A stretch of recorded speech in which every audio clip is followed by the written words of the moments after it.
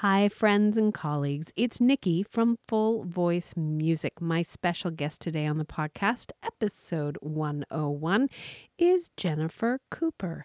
Now, Jennifer not only has a very busy voice studio, she also maintains an extremely active performance schedule. Our conversation is about balance. Jennifer is passionate about both teaching and performing and maintaining the highest standards in both areas. Now, she is sharing how she plans her calendar, sets boundaries on her time, and takes care of herself. There's also a bonus conversation about cross-training into contemporary styles. And Jennifer has been kind enough to share some audio clips of her singing a very wide variety of music. Now, before I welcome Jennifer onto the show, a few friendly reminders. Ratings and reviews help us so much. Please take a second and leave your rating and review on iTunes, or you can visit our website, thefullvoice.com, and leave a review there. I also want to remind everybody that it's not too late. If you are listening to this podcast at time of release, our new book, Oh Christmas Tree, Seasonal Singing Activities, Vocal Warm-Ups, and Holiday Music for Intermediate Singers, is now available on Amazon. We partnered with the wonderful Donna Rodenizer, and she is sharing her beautiful holiday music. And we've put together some fun activities. You can get it on Amazon and our website, and there's plenty of time to have some fun seasonal singing in your teaching studio. Now, on to our conversation. Welcome to the Full Voice Podcast. Jennifer Cooper, how are you? I am well, thank you very much. I'm grateful for the October weather. We've finally changed here on the East Coast in Southern Maryland. So it's beautiful, and I like that. It makes me feel happy. You know what? We've had some beautiful, warm, sunny days, and I have to say, I'm enjoying them, but I'm also dreading what is coming. Right. Truth. I am so excited to speak to you. You are such an inspiration, and for my listeners, you're going to get so much wonderful inspiration from this wonderful woman. Today, we're talking about a common challenge, which is balancing a performance schedule with our teaching studios. So the teaching artists out there, you are in for a treat. So Jennifer, thank you so much for sharing your story. And that's where I'd like to start. I would love for everyone to kind of get to know you a little bit. So give us a little bit of how you got started and where you are today. So way back, I actually started and trained formally as a professional opera singer. And that's how I started my career. And I was among all of the people that you now see regularly at the Met. I was training with Joyce DiDonato and with Richard Bernstein and with, just folks who are regularly singing principal roles now. So Wow. I was kind of in the thick of it and really, really having a great time and doing very well. Right at the crux of my journey upward, I had a medical setback, which abruptly ended all of that, unfortunately. And I had to take a bit of a hiatus. And when I was able to come back into performing, and I should say, during that hiatus, believe me, if I could have just redirected my life and done anything else, I would have. But it seems that I swear, I think I was just born with the necessity to communicate through performance. I just cannot live without doing it. Mm-hmm. Excuse me. And so when I came to a point where I thought I might be able to try this again, the career I had established had really sort of passed by. I mean, it really doesn't take long for that to happen, Right. Especially in that genre. It's just so specific and so sort of straightly tracked. And I had an agent and I had, everything was so set up in a certain way. And I just wasn't going to be able to jump back on that train that had really left the station. Sure. So I thought, well, how can I get back on the performing track? How can I communicate with people the way I do it best in some other way? And frankly, growing up, I had listened to a lot of popular music, if you want to call it that. Mm-hmm. My father had a lot of old albums and 45s that were 40s music, 50s music, 60s music. So I had listened to a lot of that. And so I thought, well, what if I just pick a completely different genre? I appreciated and loved all of them when I was a child. I sang a lot of musical theater when I was a kid growing up.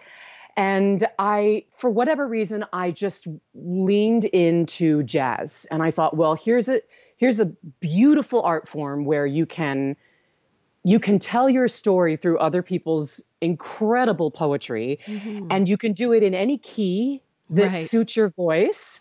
And you can choose songs that cover 5-note range, 8-note range, 10-note range, 4-note range, So it was a safe door back into something that I desperately needed to survive. And I don't use that term lightly. There was some very, very dark years, and it was essential to my survival to be able to sing again. So I started with jazz and just started dabbling with it, me and a pianist, me and a guitarist.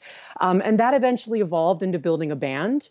And then that band evolved into doing, well, hey, let's add on some blues. Let's add in some classic rock. And then I added in an amazing drummer who has this fantastic voice. He sounds like Otis Redding. So we started adding in Motown, which gave me vocal breaks, when we had these 3-hour gigs. So I'd say, hey, Paul, I need you to take a couple tunes here. And he would just lay it out with, Ain't Too Proud to Beg and, all these great, great tunes. So, and I'd sing backup on them or just, hit the tambourine.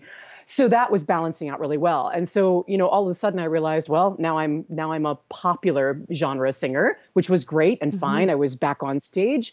And interestingly, along the way, some other opportunities came up after I was well into that, established my band, Groove Span. And we had this little Italian restaurant in town owned by this lovely married couple.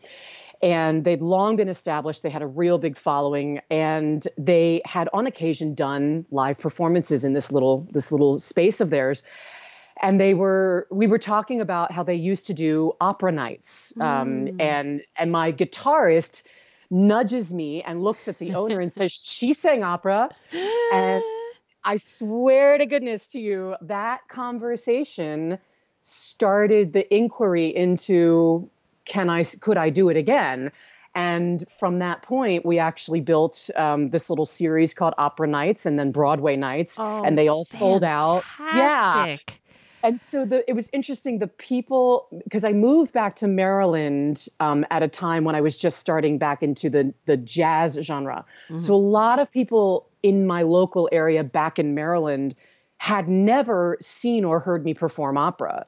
They were only seeing me do Groove Span stuff. So when they came to see these opera programs, they were like, what is happening right now? It was fun for me because I was like, well, this is what I was actually trained to do for years and years, So it was really, really fun to introduce that to fans who had only seen me sing jazz, blues, and pop. They sold out, they did great. And I sort of personally kind of proved to myself that I was actually able to sing that genre again. And amid all of this, a few people had started asking about, hey, do you teach? And I was like, yeah, I have taught in the past. I had taught at universities for brief periods of time. I had taught as a TA when I was in grad school. So I had students off and on throughout my career. And more people started asking, and the more I started training people in the community who were going on to do really great things, word of mouth just started flowing. Of course. And the next thing I knew, I had built a studio that I really didn't intend to do. Right. Honestly, that was not my goal. Right. And now the studio is completely full with a massive wait list, and I'm teaching at the local college and still running GrooveSpan, and it all just sort of exploded. And so that's why I'm at this point of like balance. Like how do I balance all of this? So yeah, that's how we got here. I love that story. That I thank you for sharing that. Your passion for performing is shared by so many of our members of our group and our colleagues and our friends. And I love that your journey has brought you into two different, very different genres. Was it difficult to transition from the classical singing into the more contemporary singing? That's a big topic right now in our Sure. industry. I think of that question, or the answer to that question, on two tracks. So if you're speaking, specifically vocally, I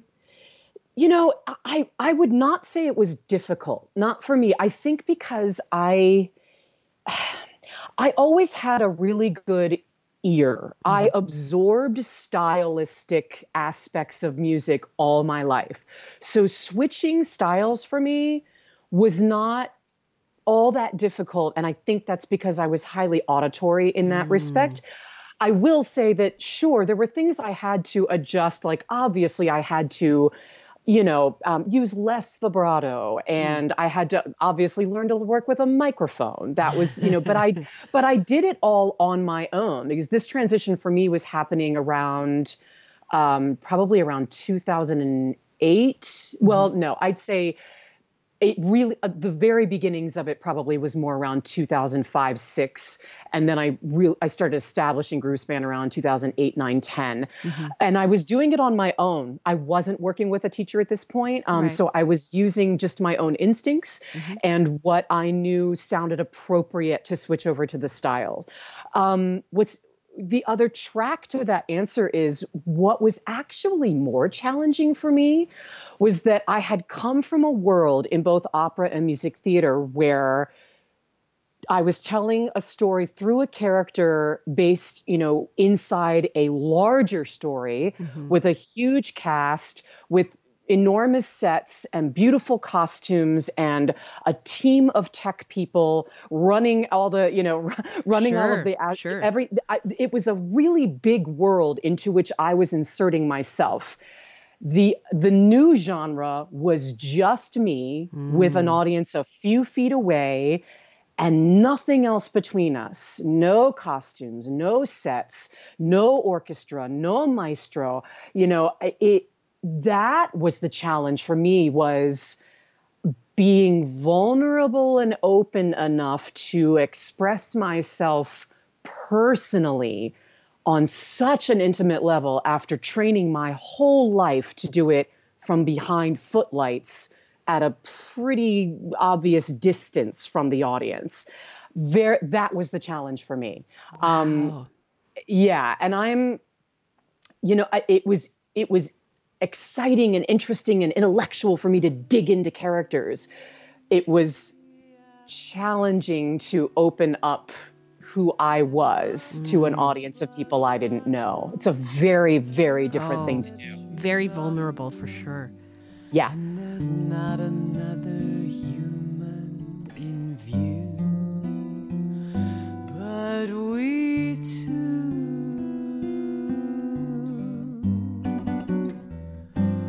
It's a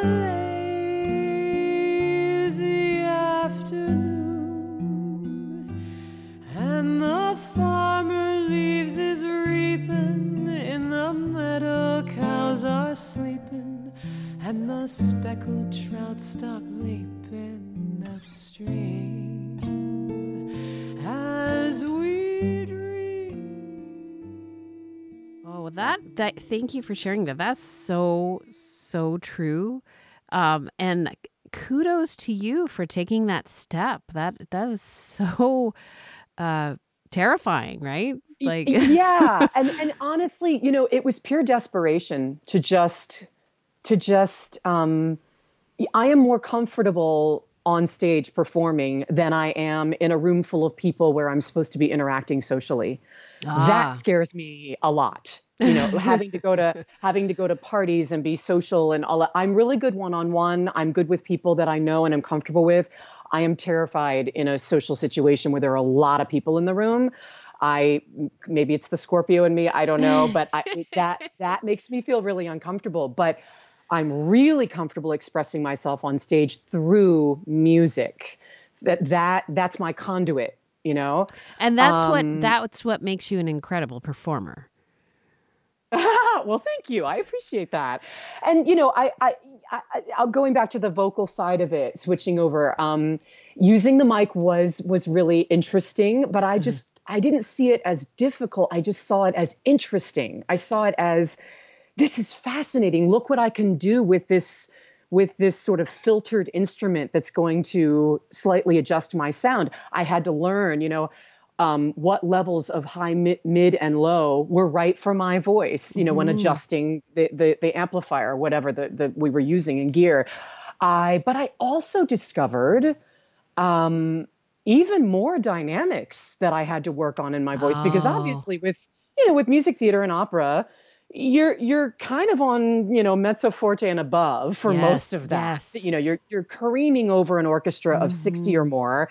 And in this case, much of what you're expressing is at a much quieter level. And so it started rehoning my voice in a way that I didn't anticipate. Being able to sing, for instance, to sort of, if I want a color that stayed in my so-called chest register voice, but I wanted to sing softly and move up the scale a little bit, like how far could I go and maintain that color and that registration in that dynamic on that vowel? These were very different questions and sort of puzzles to solve that were not presented to me in opera. And so brilliant. that was exciting for me, and a whole other way to find a way to express myself. And I just appreciated it rather than saw it as a challenge. I just thought, this is amazing.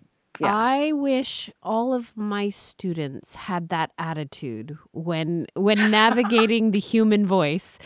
I love your sense of adventure. I love that you ask, this is cool, what can I do? Rather than, I don't like this, right? Right.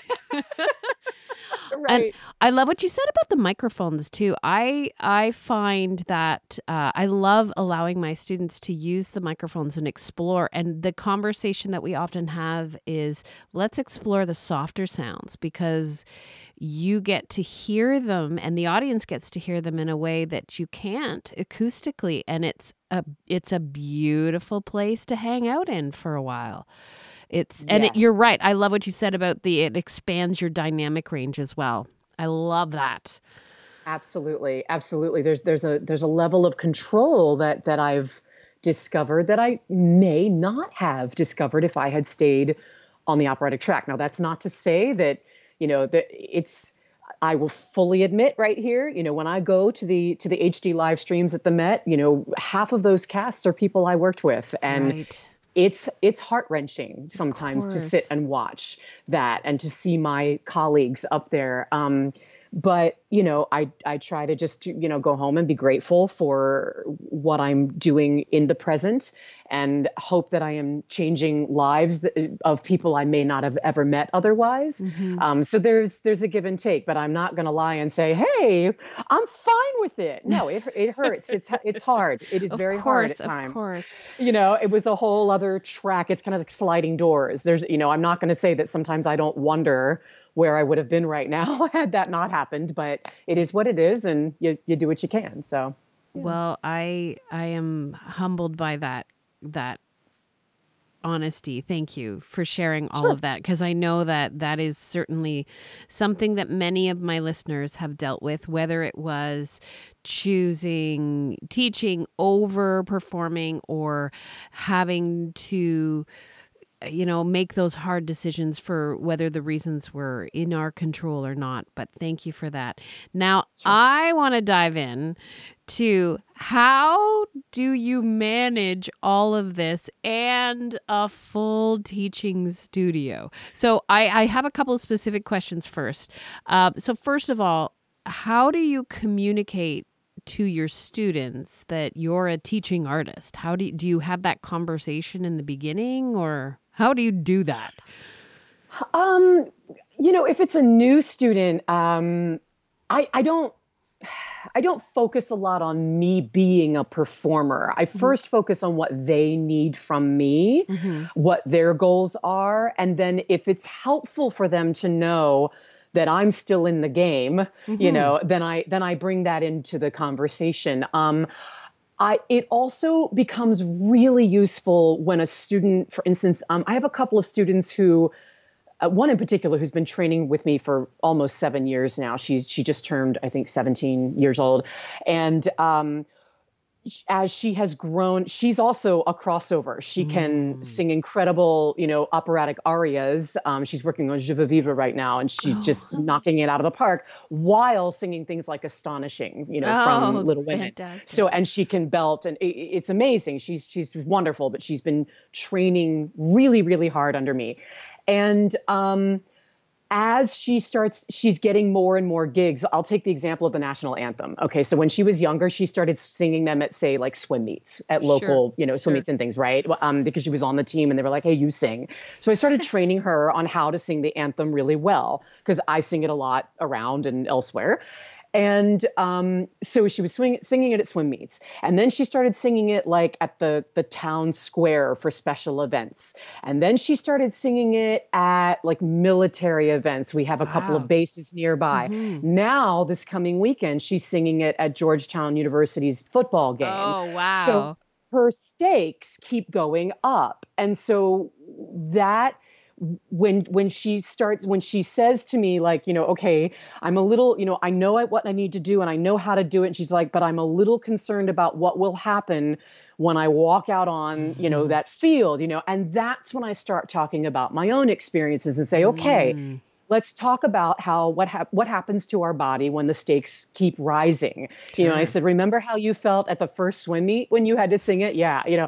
So we talk about the evolution of the stakes, and I give her references in my world. Like, there was a time when it was my first time on an operatic stage in a principal role, and then that got easier. And we talked about like the physiology of that and the psychosis of that and the psychology of that, I said, look, when you walk out in the middle of that stadium, it's very likely your heart's going to be palpitating more than you would prefer, and you might be a little short of breath. And I said, and that's normal. And I said, I bet it doesn't do that anymore when you're at the town square, right? She's like, no, I'm fine there now. And I said, yeah, well, but this is important. And I said, so this week when you're at home practicing, I said, go ahead and go outside and run around your house twice, come back in and start the anthem.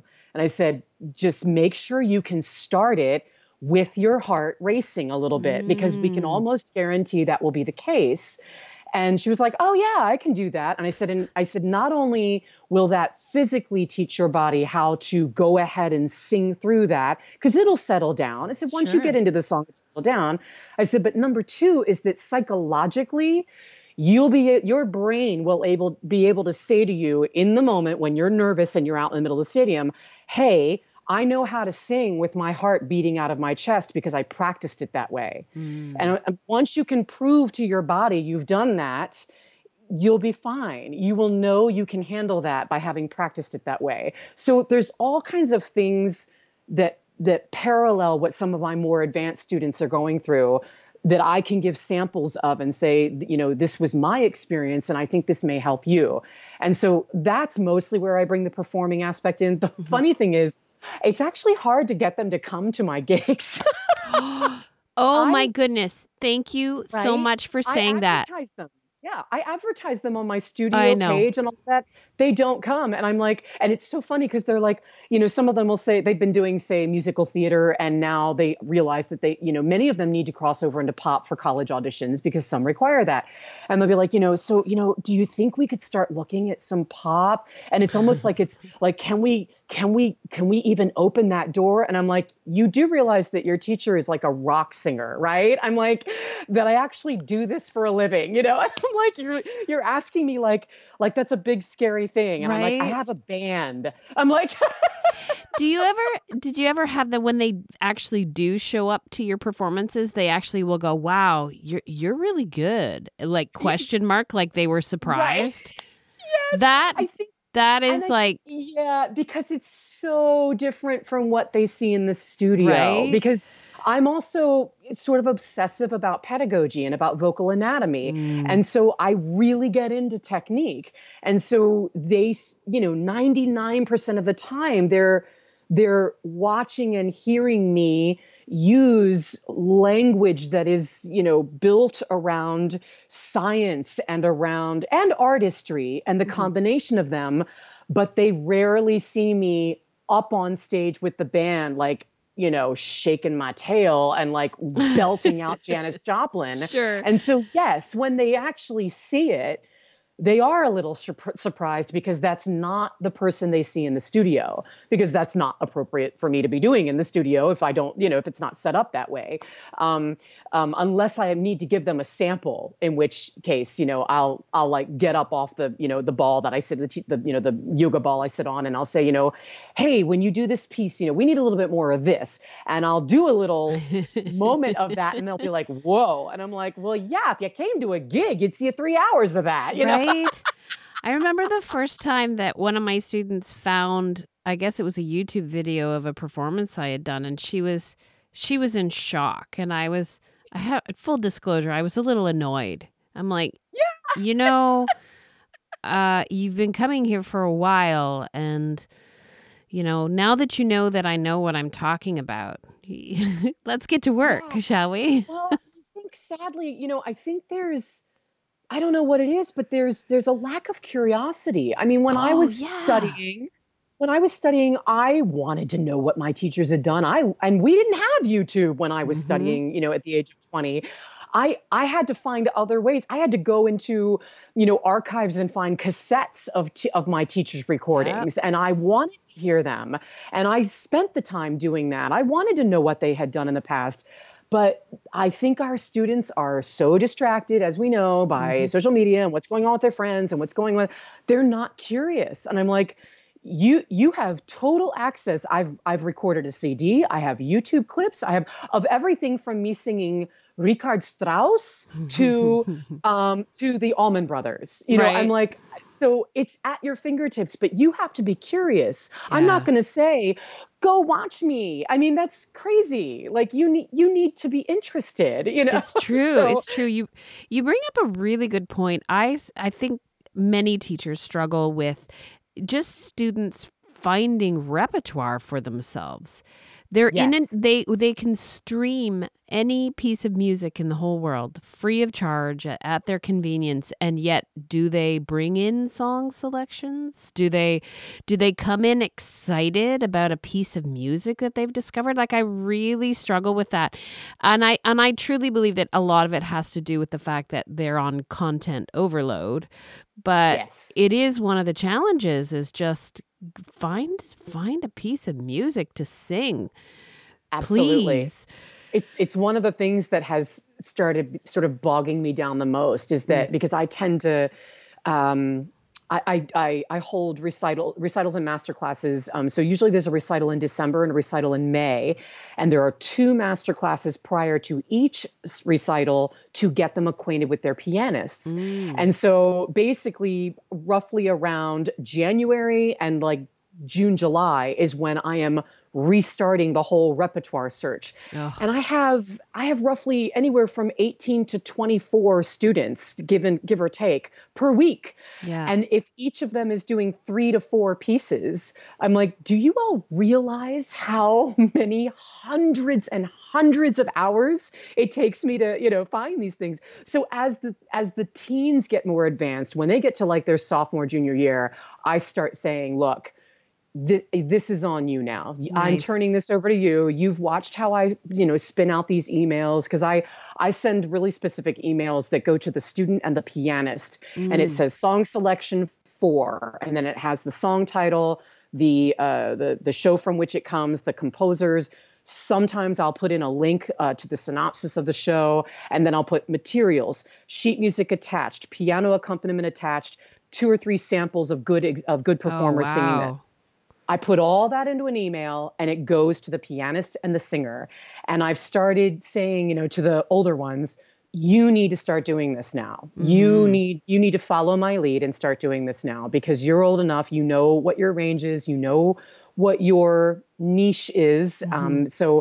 And if you think you're going to go off to college, and if you think that professor is going to pick every single song you sing, you got another thing coming. Right. You need to go in, with some autonomy with that. So yeah, I'm getting better at trying to relinquish that control and encourage them to do it, because they need to. It's a fine line, because I know that if we put our hands up and say it's on you, a lot of times it won't happen. And then you have these unproductive lessons where you're just trying to figure stuff out. It is definitely a frustrating chore. And oh my gosh, you do a lot. If I become your student, will you send me emails like that? Because that would make my life so much easier, Jennifer. Nikki, you're going to sing this, this, and this. I'd be like, okay, I will do that. You know what the beautiful thing is, though? Once in a while, like, I'll usually try to give it a 2 or 3 year span, but like once in a while, one of those kids will long graduate, and a new one will come in and say, I'd really love to do this song. And it's like perfect for them. That whole email is ready to go. And I literally just change the name. Okay. Send it out and go. You're saving all them. Your materials. That's a great idea. Yeah, believe me, I went ahead and bought the Google Space or whatever, so that I could have 10 million emails saved. Nice. And I never throw away those emails, because I know I'm going to need them again. Or even if a pianist, just says, hey, I know this one singer had a song that you sent me like 6 months ago, and I can't find it in my archives. I can find it in 2 seconds and send it out. Oh, so it does help, but okay, the teachers listening, there is a brilliant teacher tip for you. Like, use archive your emails, because that's just so much research right there. Yeah. And now for the My Music Staff Minute. Hey, podcast listeners. It's Erin here with your My Music Staff Minute. When was the last time you stopped and acknowledged an important accomplishment? When was the last time you celebrated a studio milestone? As an entrepreneur, you're always planning and thinking about what comes next. When you reach a goal, it's easy to simply cross it off your list and move on to the next, rather than set aside some time to reflect upon and celebrate your achievement. As a studio owner or music teacher, it's important to recognize how far you've come. Celebrating a success or milestone isn't just an ego boost. It's an opportunity to develop your skills as a business owner by offering a chance to review your goals and what you've learned along the way. It's also important because it helps to validate your business decisions and remind you that you're on the right path, even if there are some barriers. Make sure to celebrate with those who have helped you achieve your success. Admins, teachers, students, and your family all play a role in the success of your business. You don't need to throw a big party, unless you want to, but do take a moment to acknowledge everyone's contributions. This will strengthen your relationship with them and remind them why they're a part of your music studio. Successful people attract successful people. Sharing your successes may lead to opportunities with like-minded individuals in your community. Who knows what new ideas and opportunities may come up? Humility can go a long way in some situations, but it's a disservice to yourself if you don't acknowledge your achievements. You're doing a great job, and it's worth taking a moment to be proud of yourself and enjoy it. Start your 30-day free trial of My Music Staff today at mymusicstaff.com. And stay tuned for next week's tips and tricks on the My Music Staff Minute, exclusively on the Full Voice podcast. Great tip.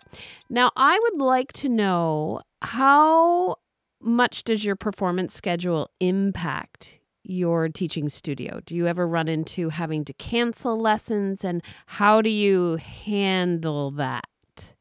Right. I mean, most of the time I'm able to schedule my gigging around my teaching, and I'm pretty strategic about it.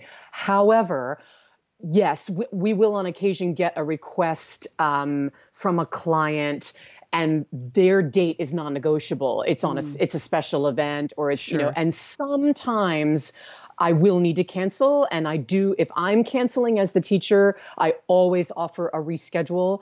And many of the students do take me up on that, and we work that out. But most of the time I'm in control of the date selection for gigging. And so what I do is I actually compress all of my teaching onto Mondays, Tuesdays, and Wednesdays. So I teach about 8 hours on Mondays in my own studio. On Tuesdays, I teach 4 hours at the college and 3 or 4 hours at home. On Wednesdays, another 6 or 7 hours in my studio. Thursdays are administrative days, recovery days. And so I do all of my admin. It could be marketing, promo, social media, websites, finance, all of that while I'm quiet, because I've been teaching for 22 some hours in 3 days, right? So I get vocal rest while cranking out all of that work. Brilliant. Then typically on Friday and or Saturday and or Sunday is when I'm gigging with the band. There are some months where we have a gig almost every weekend. There are some months where there's only a gig, on one weekend of the month, in which case I just fill the rest of the time with more admin, catching up. And I'm also cautious about what kind of gigs get placed back to back. For instance, if we have a full band gig where we're going to be doing, say that client wants mostly blues, rock, Motown, and so I'm going to be belting for like 3 hours, then I typically will not, if that's going to be a Saturday night and we're going to be loading in at 4 and loading out at 11 p.m., I will not put like an intimate duo jazz gig the next day at noon, because I need recovery from that. I need physical recovery. I'm not 20 years old anymore. And I need, and even just, I like to be extra cautious with my voice. So, I'll strategically plan even what kinds of gigs go in front of and behind each other for my voice and for my physical health. Trying to think of other, if I know that I have a weekend coming up where we're gigging Friday, Saturday, Sunday, I'm a little bit more conscientious about how much I am speaking and demonstrating in the lessons that week. I will, for instance, I just may have all of those students sing their repertoire a lot more instead of me doing a lot of lecture type teaching. Right. Yeah. So that I'm mostly listening and commenting and listening more and commenting a little bit. And that's giving me a little bit of save, like a precautionary save of my voice, knowing that I'm going to be gigging for, 12 hours that weekend or something. So, and gigging, here's the other thing too. It's not just the 3 hours of performing, but I don't have a tech crew. So my band and I, we load in all of our own gear. We load out all of our own gear. So a 3-hour performance usually means a 7 or 8 hour commitment of physical labor, long before I get on the stage, so I'm factoring that in too. I'm just really overly cautious and preparatory. I look way ahead at what's going to be healthy for me, so that I can still serve my students and also serve my need to communicate through performance and give a really high level professional performance. My musicians are all long standing professionals. So we bring a really high quality to our gigs, and we want to keep it that way. So I'm really diligent about how I plan out my week and my month and my year and things like that. So, yeah. I appreciate how you have, one, not only set boundaries for your health, but how you're also modeling that for your students. Yeah, as best I can. Yes. I think that is so wonderful to hear this, because often, it goes back to a theme that we've talked about a lot on this podcast, is that scarcity mindset. And we take everything and every opportunity that comes our way only to find ourselves physically and mentally burnt out and not able to help anyone, including ourselves. Like, you have really thought this through, and I admire that, and I wish more teachers would model that. Right. Yeah. I mean, it's believe me, it's been a trial and error kind of thing. Probably early on, there were times when I wasn't as wise, and I ran into some, vocal fatigue things because I had taught a whole week too much talking and then 3 big gigs. And I thought, oh, that was not the smartest thing to do. And so there's been some trial and error, and I'm just better at it now based on time and experience. And I will say too that, groove span is a well-oiled machine. And so a lot of people will say, oh, how often do you guys rehearse? Well, honestly, the only time we rehearse is when we're adding new repertoire. Sure. Otherwise, this band is so congealed that we can go 2 months or so without rehearsal and show up to a gig and nail it. That's kind of the level of guys that I'm working with, and girls too. I have a female bass player, so I have to remember. Mostly it's been guys, but sometimes I have a female bass player.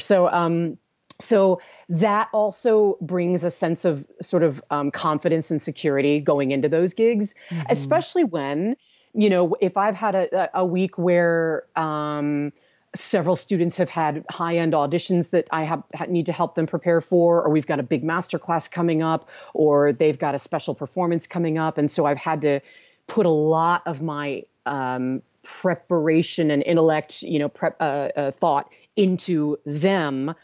Sometimes that means I have to push aside any prep for groove span. And in most cases, I know that's okay because I can show up and I trust them. Everything's going to be fine. We know all this music. We know exactly what we need to do. If I have a gig coming up that's more on the classical side, then I account for that, and I will really lay out large chunks of time of vocal rest or practice time for me. Anything that I know is going to tax my brain or my voice more than it normally would. Sure. I prepare for that. And not just, it's not a matter of, oh no, tomorrow is the thing. No. I look a week or 2 ahead and say, okay, on, 2 weeks from now on Friday, I have that particular gig. So right now I need to start thinking about how I use my voice over the next 2 weeks, how I'm going to run lessons. I go that far back in order to be respectful of my instrument.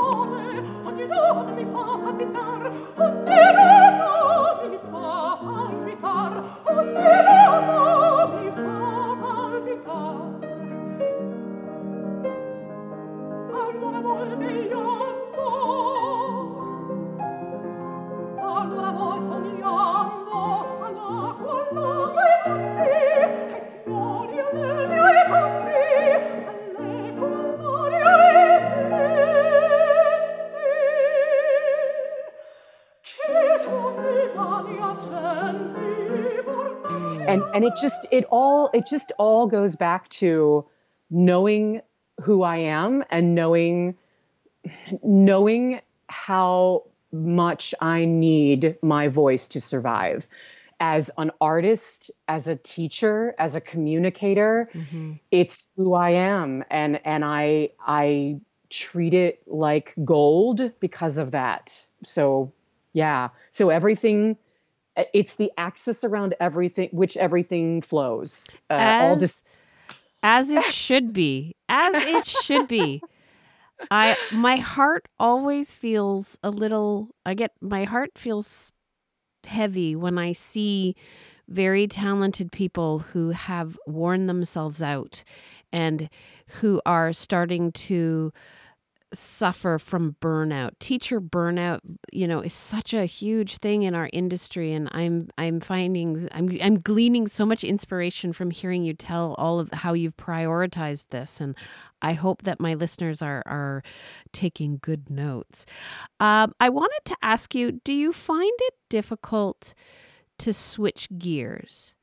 Like, do you find it difficult to go from like performance Jennifer to teaching Jennifer? Is it challenging? No, honestly, I seem to switch pretty easily. And maybe that's because I enjoy them both so much. Oh, nice. I mean, when I know we're going into a gig, I'm excited about the fact that I get to share and release who I am personally, on a really visceral level. And when the teaching week starts, I get excited because I know what the students' goals are, and I'm excited to facilitate that. I have ideas and things I want to try, and so I get just as excited about propelling them as I do about then getting to sort of propel me, and so it really does just go back and forth in a way that serves me and them. And going back to the schedule thing, this is not to say that I haven't made mistakes there too. There was a year where, I had taken on too many things. I had accepted a directing position with a local choral and orchestra program for youth. I had taken on just way too many things. And I realized I had gone something like 3.5 months with no day off. and that was where I experienced some burnout. And I know when it's coming on, because I get, like, if a student comes in a little less prepared than I would like them to be, I can feel my resentment sort of boiling up. Oh. And I get, there's an impatience in my voice that when it comes out, even I don't like it. I'm like, oh gosh, I didn't want that tone to come out of me. Right. And that tone comes out of me when I've gone beyond my wall, when I've hit the wall and gone beyond it. And so I learned from that. I learned from that year. And so I thought, I just realized that my time has become in so demand that I actually have to schedule time off. Mm-hmm. And it hadn't occurred to me until then. And so now I do that. Now I'm like, okay, I always take a week off in May. This year I'm taking 2 weeks off at the end of December, which is unheard of for me. Wow. But I realized that's part of my mental health. I don't ever want to get to that point where I resent a student for not preparing, because are they supposed to prepare? Of course they are, but maybe they had an awful day. Maybe something happened in their life that precluded them preparing, and who am I to jump all over them? Now, I've had some rare instances where there's been a cumulative situation where with a student where the expectations are not met. Mm-hmm. Then I do sort of lay into them, for lack of a better word. But that's an instance where they needed it. They needed it. They needed to hear that, and it was appropriate at the time. But I don't like for that to boil up in me when I don't think it's entirely warranted. And I've started recognizing that. And again, I'm like, okay, yeah, I need to schedule time off so that I don't get to that point. Yeah. So such great information. And yes, I think teaching and having that intimate relationship with our students requires us to be well rested and in a good frame of mind. And yes. And that doesn't happen by chance. So thank you for at least it doesn't for me. I know that I was doing that as well, and many years ago, and I was trying to balance the performance. I think what I've taken from your conversation there is you're so organized and you're always looking ahead. So nothing comes up and surprises you.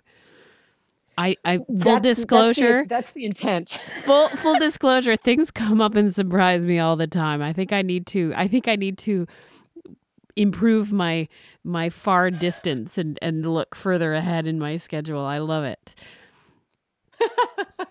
Well, and it's funny. I mean, people who've known me a long time and really well know that there is an aspect to me that is extremely detail oriented and to the point of needing a fair amount of control. And I've also had to learn that when surprises come up, I've had to learn how to deal with that too, to not panic or go off the rails, but to solve the problem. And I've gotten better at that. You know, my panic meter used to go off more frequently and it would last longer to the point that I couldn't get down to the business of solving the problem. Ooh. And I've gotten better at, sort of allowing the panic moment to happen and then going, okay, I'm done with that. How do I fix it? That's something I've had to learn because it's hard for me to, my mind says, but I prepared for this and I thought of every single plan and every single caveat and every single out that could have gone wrong, and still something will come in there and wiggle things apart. Sure. And that's when my brain is like, how can this be? And and fortunately I have good friends and good colleagues who can either talk me off that ledge, or I've just simply gotten better at settling down and thinking through it and solving the problem. So yeah, but that's come with time. I agree. I think that is definitely a learned skill, a mindfulness skill for sure. I think what's the term? You're now taking it seriously and not personally. Yeah. And Brilliant. that's tricky. Yeah. It is tricky. And it's absolutely. Absolutely. Yeah. Now, before I let you go, you cannot leave until we do warm up of the week.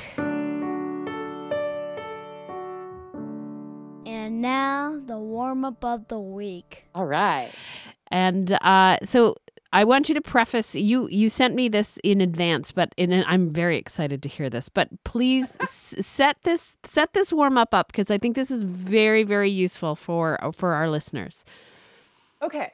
So oftentimes we're working with registration. And for instance, if I'm working with a teen who is either going to do Nats and wants to do, say, both categories, classical and music theater, or I'm working with a teen who's been doing mostly music theater that's been sort of the sort of belt your face off kind of thing. But then now they want to do something that's got a little bit of a ballad pop or gospel-y feel to it. And so I need them to be able to get in and out of blend and chest voice in an area in the voice. And right now I'm going to kind of lean toward female voice. It's just a little easier for this moment. Of course.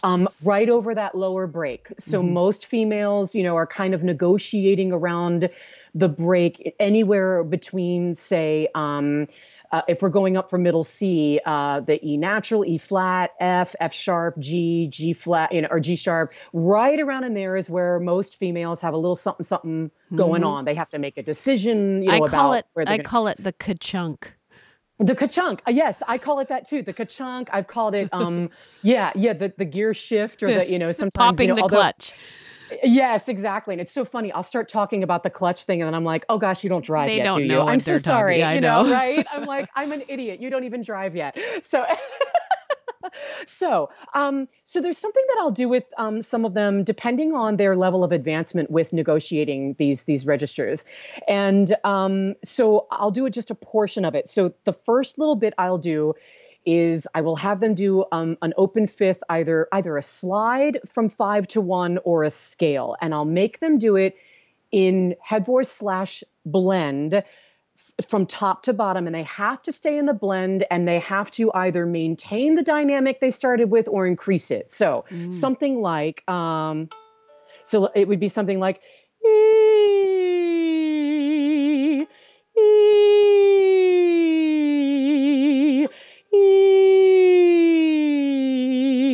so I'm still in blend, right? And the idea of maintaining or increasing the dynamic is to thicken that up a little bit. So you're sort of welcoming in a little bit of TA, but you're still dominated by head voice, right? I'm Then, stealing that. Welcoming okay, in. I love welcoming that in. language. Right? Welcome in. Right. And you, like I said, you can do slides or steps. It depends on where that student is. Then, so I took us to the middle C just then. Then what I will do is say, okay, and obviously I would start higher and bring them down into this area. You always start where they're successful and then you bring them down to the challenging areas.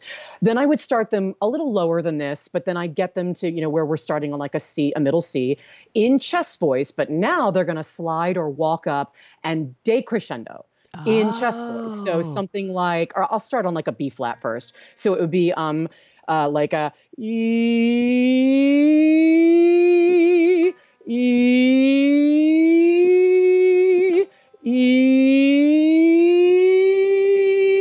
and I'm still in chest voice, but it's very thin, right? Yeah. And then, so once we do a bunch of that kind of back and forth, now we do the numbers game. So this is a 3-step thing. So the third step is the numbers game where we actually take a 5-note scale and I'll say, let's do 3-2. And they know what this means now. So it means if we're going to do C, D, E, F, G, F, E, D, C, so up and down the 5-note scale, 3 means 3 in chest voice, 4 and 5 are blend, and then back to 4 blend. So they have to go like E. Wow, I love that. Yeah, and and we'll do this all over the map until they sort of so-called fail. And then wherever they fail, we'll work a little bit more. I'll say add or subtract that percentage to see if they can solve the failure. And we'll get to a point where it's not doable. But the goal, of course, is to smooth over that break so that's almost imperceptible by the audience ear. And I always say, look, you're always going to feel something. Don't think that this is just going to like magically go. You're always going to feel the shift, but your audience will not always hear it. And that's what we're doing here. And also notice that I started with the vowel E for this. Yes. E vowel is easier to start with. But if you've got an advanced student who's been doing this a while, then I'll put them on or on the open the dreaded right? So I'll put them on vowels that are a little harder and what'll happen is, sometimes they'll get like, if I go to and maybe if they do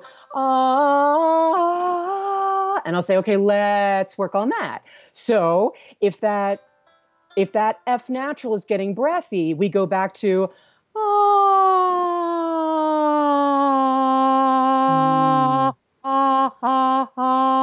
and then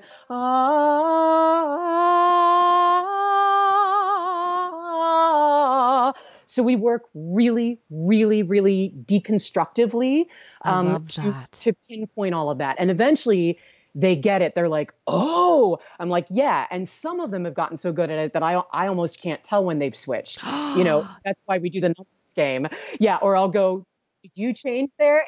Yeah. That is the ultimate goal. If you can fool the teacher, well done. That is they love it. When you can take the stone. Oh. Yeah, their eyes light up.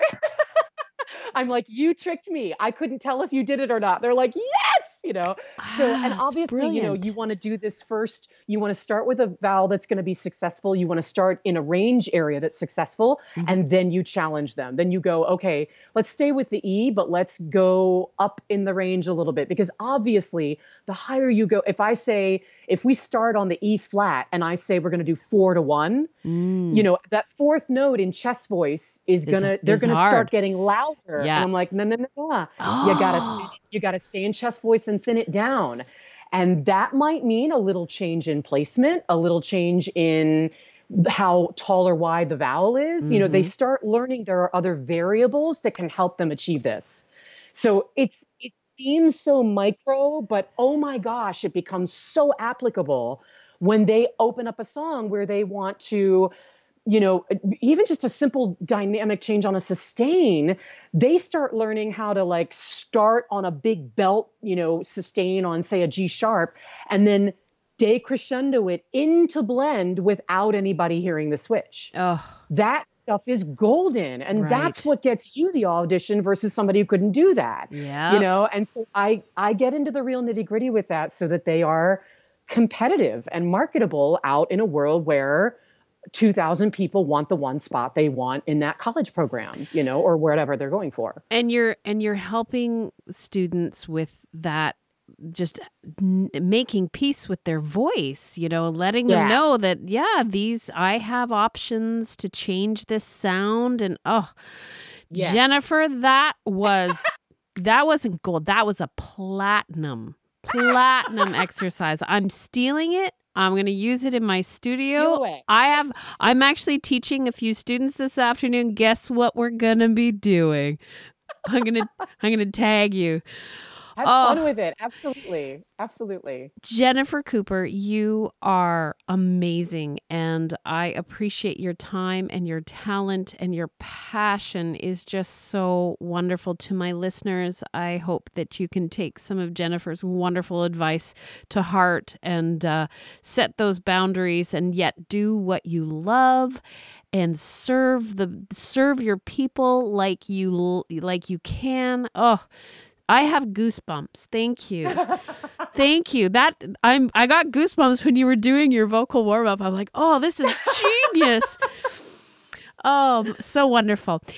Jennifer, thank you. It has been just a fun conversation with you, and we will have you back for sure. If anything, just to glean more vocal warm-ups off of you. Brilliant. I now officially, full disclosure, want to become one of Jennifer's students. So one, I can get the repertoire email recommendations, and also more exercises like that. There you go. I'd be happy to come back. This is fun for me. So anytime. A very special thank you to Jennifer for that wonderful conversation. If you would like more information, please check the show notes. This is podcast episode 101. Now, before I go, next week on the podcast, episode 102, I'm diving into that Forever Teacher Challenge practicing. We're going to talk about strategies, why your students may not be practicing, and what you can do about it. It's going to be a fun episode, and I hope that you will check it out. As always, I am wishing you inspired teaching and happy singing. Made by Canoe Music. canoemusic.ca